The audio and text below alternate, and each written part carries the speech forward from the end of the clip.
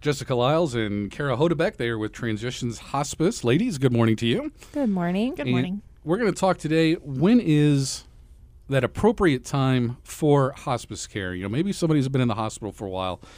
They're noticing a bit of a change maybe. The doctors are kind of telling them, you know, we may not be able to do anything else. You might want to consider it. When do we make that call? I mean, do we have to wait for a physician to tell us, or can we just know this may have to happen at some point? You know, how do I call? You know, how do we get this ball rolling? Well, that's a really good question, Jim, and we appreciate you asking. So one of the things that we're trying to do in the community now is educate people on that exact question. When is it appropriate to call hospice? And the way the referral process works is there's really no great time. It's just better to do it earlier than it is to wait. The reason we say that is because we can try to partner with the family with routine care visits for nursing and for medication management to help somebody live the best quality of life from the very beginning of their terminal diagnosis all the way up into the end. And what we're seeing currently is a lot of people are getting on service and they're not really experiencing the full opportunity of what the program has to offer. We're having patients that are coming on service late, and it's just giving them a few days, if that, to really understand what hospice is created for.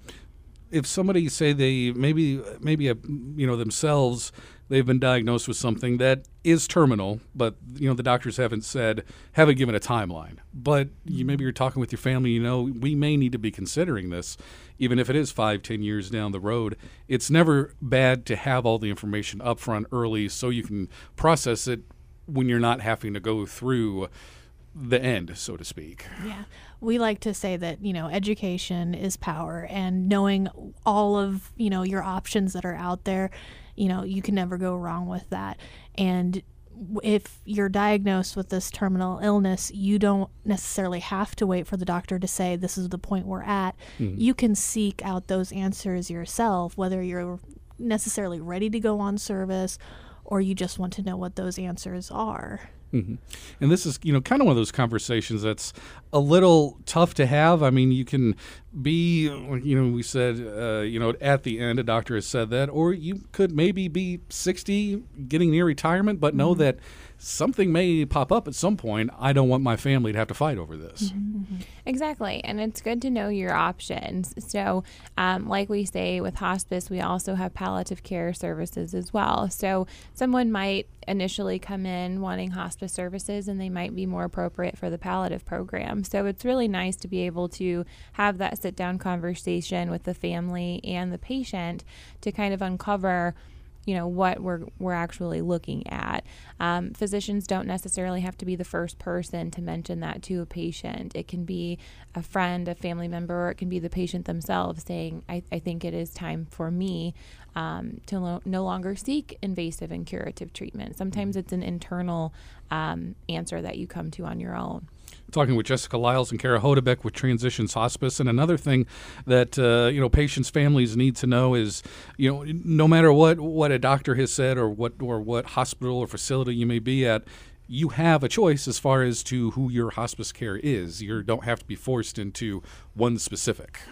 Yeah. Exactly. Yeah, we're one of the options that are out there, and our level of service is phenomenal.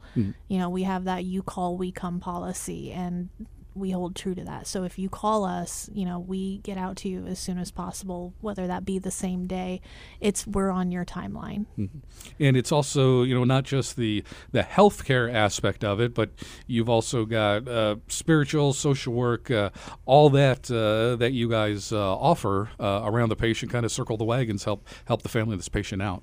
Exactly. And with that, we follow the patient while they're living, and then even after, we provide a year of service for the family with grievance counseling and support. So we really want to make it a partnership to where the family feels that we're not just a medical team coming in to make sure that we're checking off a chart. We want to make sure that they're really living well during the time that they have, whether that's 6 months or 5 years. We want to be able to make sure we're maintaining quality of life. Yeah, I was going to ask about that. Is there I don't want to say a contract, but a timeline you guys work in where maybe a doctor has said, patient has 6 months, something happens, they live for another 5 years. Do you guys kind of stay with them and just kind of monitor what's going on? Like maybe they are doing better, and then there are some ups and downs going on. That's actually a question that's asked me fairly frequently is, how long is our service good for?